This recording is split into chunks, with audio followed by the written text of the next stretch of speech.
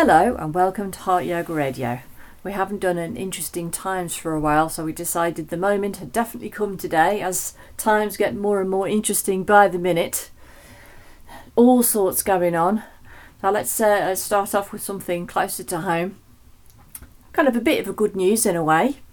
The Tories lost a couple of by-elections just recently, absolutely trounced, which although isn't a glorious moment for socialism, unfortunately, is still something we could have a little bit of schadenfreude about, because these seats that they lost have been Tory strongholds for quite a long time. Yeah, these elections broke all kinds of records. They're pretty big majorities overturned. I mean, one's 24,000, one about 19 or 20,000 by Labour won. And in one of these constituencies, the Lib Dems lost their deposit and came sort of sixth, I think, or something. But they were behind far right parties like UKIP, which still strangely exists. You know, the Britain First Party. So it's a funny thing, but John Curtis, Professor John Curtis, who's the expert on all this, does clarify what it signifies, and I think he's probably right. As he says, by-elections are not really super indicative of what's to come. They tend to be reactive, you know, and not a little bit anomalous. But he thinks in this case that it is signifying a trend by looking at the past history of by-elections, and it's broke a number of records in the past history of by-elections. But we should put this in the context of very, very low turnout, 30%. Ish, that kind of level. And it seems that now that the figures are being looked at, that these victories were produced by Tory voters, basic Tory voters. You know what the voting base, the solid voting base, didn't turn out. And if they didn't turn out, you can imagine what the rest of the country's got designs on vis-a-vis the Tories. So unless they can change their fortunes, they are definitely out. Did more Labour voters turn out for these or not? Actually, no. In one of them, the Labour turnout went down. It actually went down, and they still won a skin majority. They won both of them. Labour won both. They won both with good majorities. Good majorities. So they were overturning huge majorities, 24,000 votes. It's a lot, but it's Tory staying at home. The report is and also polls show Starmer's not particularly popular. You know, no. He's on about the same level as Sunak. Sometimes he's a point behind, sometimes he's a point in front, but he's not popular. It's not wild enthusiasm for new Labour that's brought this result about. It's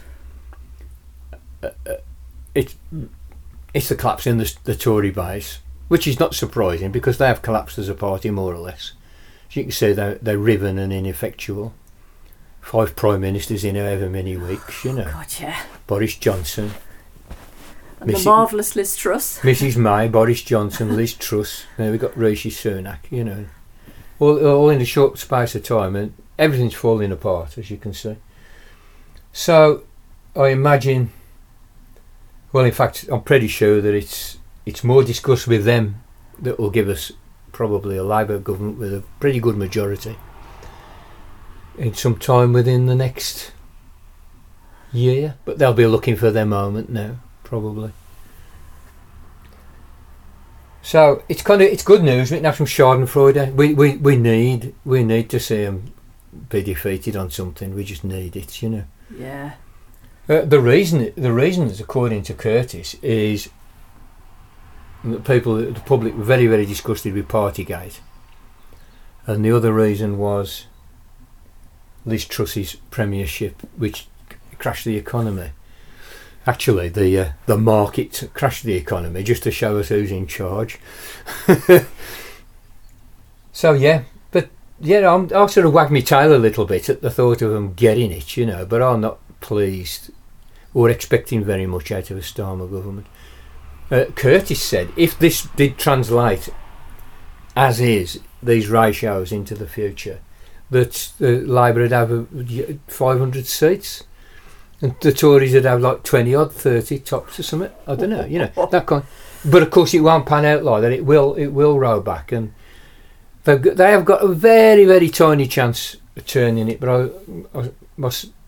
The Tories still have time to severely damage themselves even more than they are already. That is what they are most likely to do, given that they're not particularly competent, really.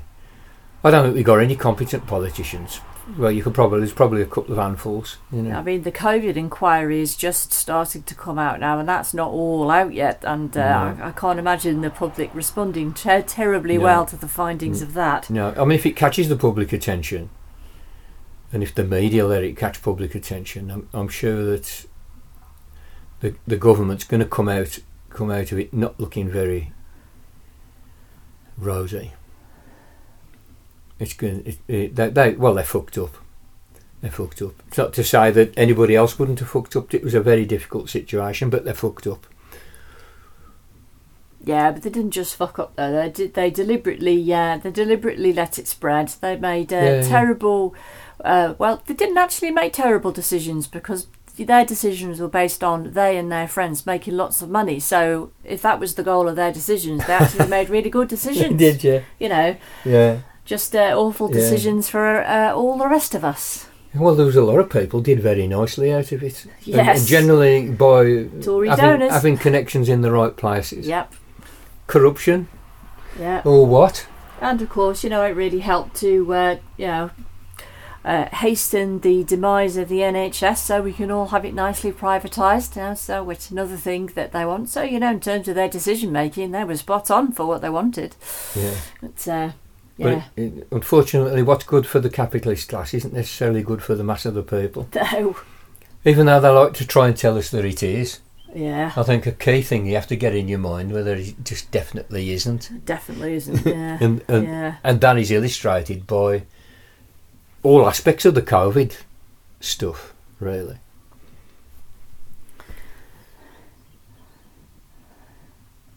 So another thing we've been discussing this morning is Starmer seems to be wanting to get ahead of Tony Blair and become a war criminal before he's even Prime Minister. Yeah. He's just been given notice of the intention to prosecute him for aiding and abetting Israel's perpetuation of war crimes by the International Centre of Justice for Palestinians. Because his stance on it is very similar to Sunak's, and he's basically just given the green light to genocide, isn't he? Well, there is a kind of history to that, I think, which, just so that we're batting on a straight wicket, I should kind of say it, I agree with the. I hope they prosecute him. The ICJP. I hope so too. Yeah, I mean they also mentioned to have a bit of slap in the face. He was a human rights lawyer, for heaven's sake. I know. Yeah. they also mentioned other front bench spokespeople. Emily Thornberry's the shadow attorney general, and David Lammy, who's been the shadow foreign secretary, whose utterances have been utterly nauseating on this matter, But I think you got to get it clear. This is what I this is what I observed, and I did watch this very closely. In the first instance, Starmer basically said Israel has a right to self-defence, and more or less unqualified right to self-defence was what he intimated. He wouldn't exclude from that right of self-defence cutting off water, drugs, food and fuel to Gaza. Oh yeah, because that's definitely self-defence, that is. Yeah, he wouldn't. Starmer wouldn't. He wouldn't say anything about that. He just refused. He just avoided the question. So basically, what he'd done right at the initial start of this business was give the nod for Israel to do whatever they liked, and which it counts. I mean, the guy's likely to be the next Prime Minister, very likely to be the next Prime Minister. So he's got some influence already, you know. So it's not like his nod's just inconsequential. He gave them the nod to just do exactly what they like, which, given their past form, is likely to verge on genocide or actually go over into genocide. I mean, they've been persecuting these people for 70 years. Israel is exactly the same age as me, and you know, it's a long. They've been at it a long time. They have a catalogue, as do Hamas. I would hasten to say, these are not pretty people either. Make no mistake, I don't condone any fucking violence between human beings, and when it's perpetuated by governments, it's even more hideous than your common or garden pub fight. But that's bad enough. I hate it. It's wrong. Full stop. It was only later, and it wasn't very much later, that Starmer stopped doing this. Now I have to put in this context that he basically parroted the government. He parroted the Tory front bench, and the Prime Minister, who is the spokesperson for the country, said pretty well exactly the same thing. And so did Joe Biden in the first instance. So did Emmanuel Macron, right? And it was basically, that was a nod from the most powerful people on the planet, including the soon-to-be quite powerful leader of the opposition in this country, to the Israeli Defence Force to commit genocide. They gave the nod for genocide. That's what they did. You can't mince any words about it. They gave them the nod. Go on, do your worst. You're angry, do your worst.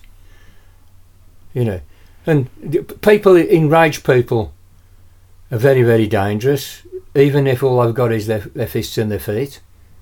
These guys are kitted out with a high-tech army. You know, they spend $4 billion a year of US taxpayers' money on weapons, state-of-the-art weapons, which the British and the American governments are only too happy to sell them. All of this is big bucks. Never forget this. This isn't being emphasised enough. This is big bucks for the military-industrial complex. Big bucks. Right? So, now what happened then? Very, very quickly after they realised what they'd done, because it's pretty clear there was a massive backlash against Israel's modus operandi in the ensuing chaos, which is just bomb the shit out of Gaza.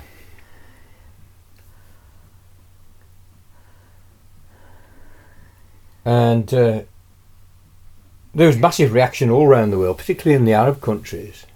This right at the time when the Americans have been trying to bring Israel into a safer position contextually in the Middle East by twisting their arm to have accords with Saudi Arabia and twisting Saudis on, because they've got a big influence there as well, by getting them to sign accords and perhaps start doing trade and all the rest.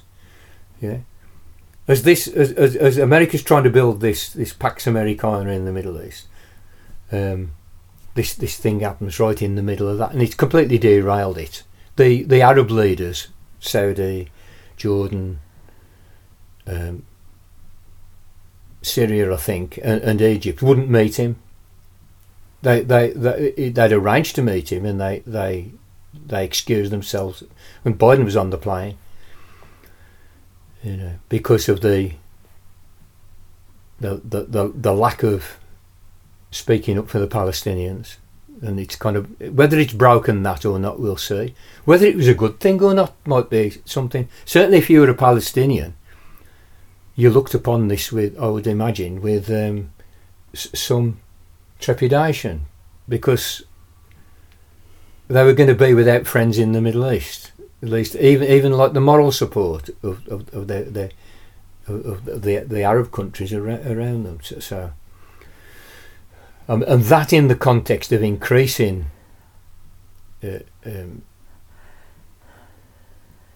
increasingly shitty behaviour on the part of the Israeli state under its horrific right-wing fascist governments. The last two governments, it's horrific. So that's the thing here, the context. So there was a massive backlash. And people are on the streets all around the world. They were on the streets in Houston, Texas, where you might think, well, we're not going to hear much over there. But yes, they were on the streets everywhere. And will continue to be on the streets everywhere from what I can see. Huge. I know, so quite a lot going on in France, wasn't there? So anyway, it was very, very shortly after. I mean, it was only this what I call this nod. It was given just in that first instance. Then they started saying about international law. And then they started saying, oh, we're very worried about, we've got to get some aid in. But much further down the line, and it's very clear that it's an afterthought. It's very clear that they misspoke originally. It's very clear that they're not going to get away with it vis-a-vis popular opinion in the globe, most likely not. And they've backpedalled a little bit. At first faintly, now a little bit more intensely. And you can see Biden's trying to get out of it. He says things like, we made a mistake after 9/11 because we acted from rage. That's his. He's trying to put it in an acceptable and maybe a poetic package of some sort, or some package of some kind of like faux sincerity, whatever it is. He probably does really feel like that, but nevertheless, it's representing a backpedaling, but not trying not to appear to backpedal. I don't know why they can't say it. I mean, what is needed in this situation right now is a fucking ceasefire with the major powers of the world calling for it. The United Nations are calling for it. But it needs the powers to do it. First of all, we can have the rows and the arguments and all that. Stop killing each other now. And stop immiserating people's lives now. That's got to be the first goal. And get the aid in now.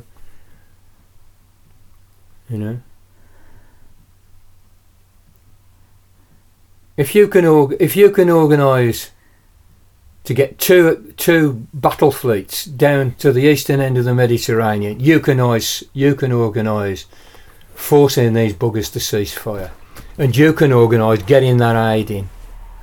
Why don't you use your military might, your helicopters, gunships and your transporters to get the stuff in? Why don't you just do something along those lines? Because unless you do, you're a criminal. That is a war crime, even just at that level. But what Starmer did, giving them the nod, and then getting his lackeys to deny that he'd given them the nod, and that they'd always been behind international law, that to my mind, they can fuck off as a part of it. They're fascist adjacent, as far as I am concerned. Indeed. And in case people think I'm being a little bit over the top there, I would point out to an appraisal given by Raz Siegel, who is a professor of Holocaust studies and genocide studies. Apparently there's a department of such studies in Stockton University. I don't know where that is. Anyway, the guy Raz Siegel is an Israeli historian, and I'm quoting directly from him here. He says that what's happening in Gaza now is a textbook case of genocide. This is the World Authority on Genocide, and in his view this is a textbook case on genocide. I prefer his appraisal to Keir Starmer's. But it does appear to me that much of the world, much of the population of the world, that's not the governments of the world, doesn't particularly want genocide going on in our modern day. And we've just been talking about France this morning, and I found that quite heartwarming. And we can always rely on the French for a really good pushback. Just go over what you were telling me this morning, because that was the first thing you said to me when you came down for breakfast, and I thought, yes, go French. I haven't got time or date on this, but when all this crap kicked off, President Macron in France says we're having no demonstrations against Israel or pro-Palestine. It's made them illegal by edict. So the French public, you got to love them. They were out on the streets, isn't it? Of course they were. And there were thousands. It weren't just a few nutters. It's just like as far as the eye can see, these crowds, and the reports. And of course, you can get people filming it on the ground with the internet, so it does have some value. And not only that, this particular demo that I watched, which might have been yesterday or the day before, I forget which. There's just so much I'm not grasping the details so well. But what happened was that Macron says don't go on the streets. The French go on the streets. They're waving their flags. So that the riot police get sent in. And you see the French riot police, They are a paramilitary force. They come in with like Humvees and things, Anyway, this crowd was so big and so determined, they fucked them off. The police left. They turned around and went. That's a victory. That's a to my mind, that's more of a victory than the by-election, than this electoral fraud theatre. Yeah, because it's just showing that it can be done. It shows it can be done. They're leading the way. Yeah, but it also brings out another point, which is definitely not a woman, that this situation is being used by our neoliberal governments to further their project of increasing authoritarianism in society. They want an authoritarian society. And they've been working on it for ages. They're all authoritarians. They claim they speak for freedom. Freedom's their favourite word, and they're authoritarians. They want freedom for them and their class. Freedom for the super rich to exploit is what freedom means in theirs. It doesn't mean freedom for you. You will be a good, obedient serf. That's what's in store for you, and hence the slow rise of authoritarianism. But this extreme situation has given them an excuse to accelerate it. And Macron just, as a political naive, which he is, just says, "Oh no, we're banning that," And of course they said, "Fuck off." Same thing in Germany, except in this case, the German riot police beat everybody to shit, and got the water cannon out and all the rest of it. And it's illegal in Germany. You can't wave a Palestinian flag in Germany. But somebody's arrested in London for waving a Palestinian flag in London.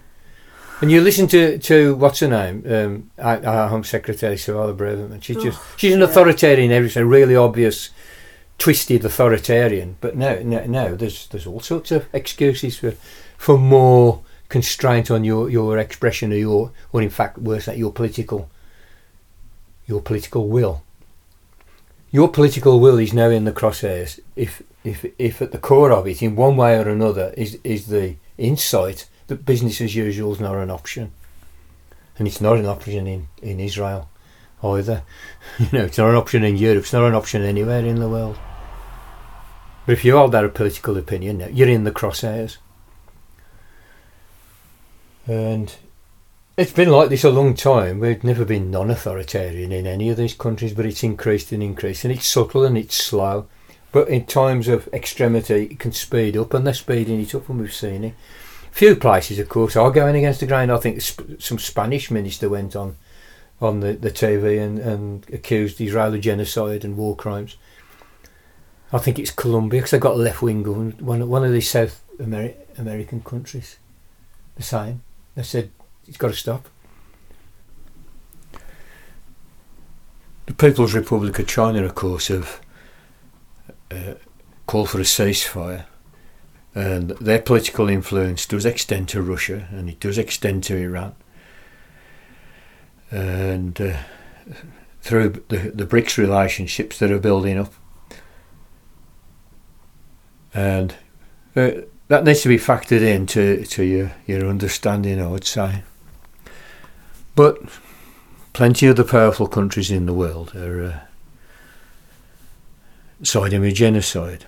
I will note there's a lot of whole kind of complex geopolitics going on, but you should note that the UK, I think they abstained at the Security Council of the United Nations on the matter of ceasefire, which is deplorable. But yeah, good on you, France. Yeah, it's very, very hard to predict where all this is going next, isn't it? Yeah.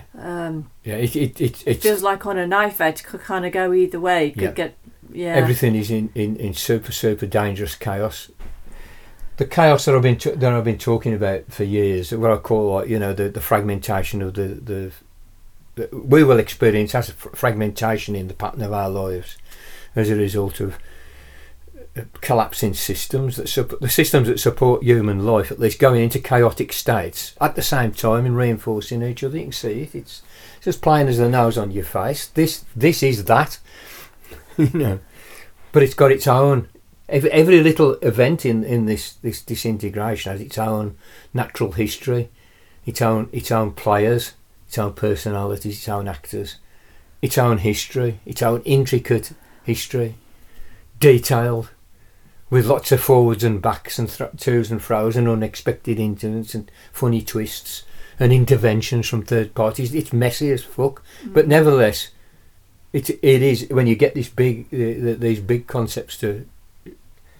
When you get these powerful lenses with which to look at what's going on, you see that all this shit that's going down now is exactly what I've been talking about. But now the political systems are collapsing, and war is always going to be the big fracture point in this fragmentatory episode in human history. Well, I hope you're all okay, folks. It's a stressful time, a difficult time, definitely. And I'm sure we'll be doing another interesting times as things unfold. Lots of love. Make knowledge great again. All the best to you all, and we'll speak to you again soon.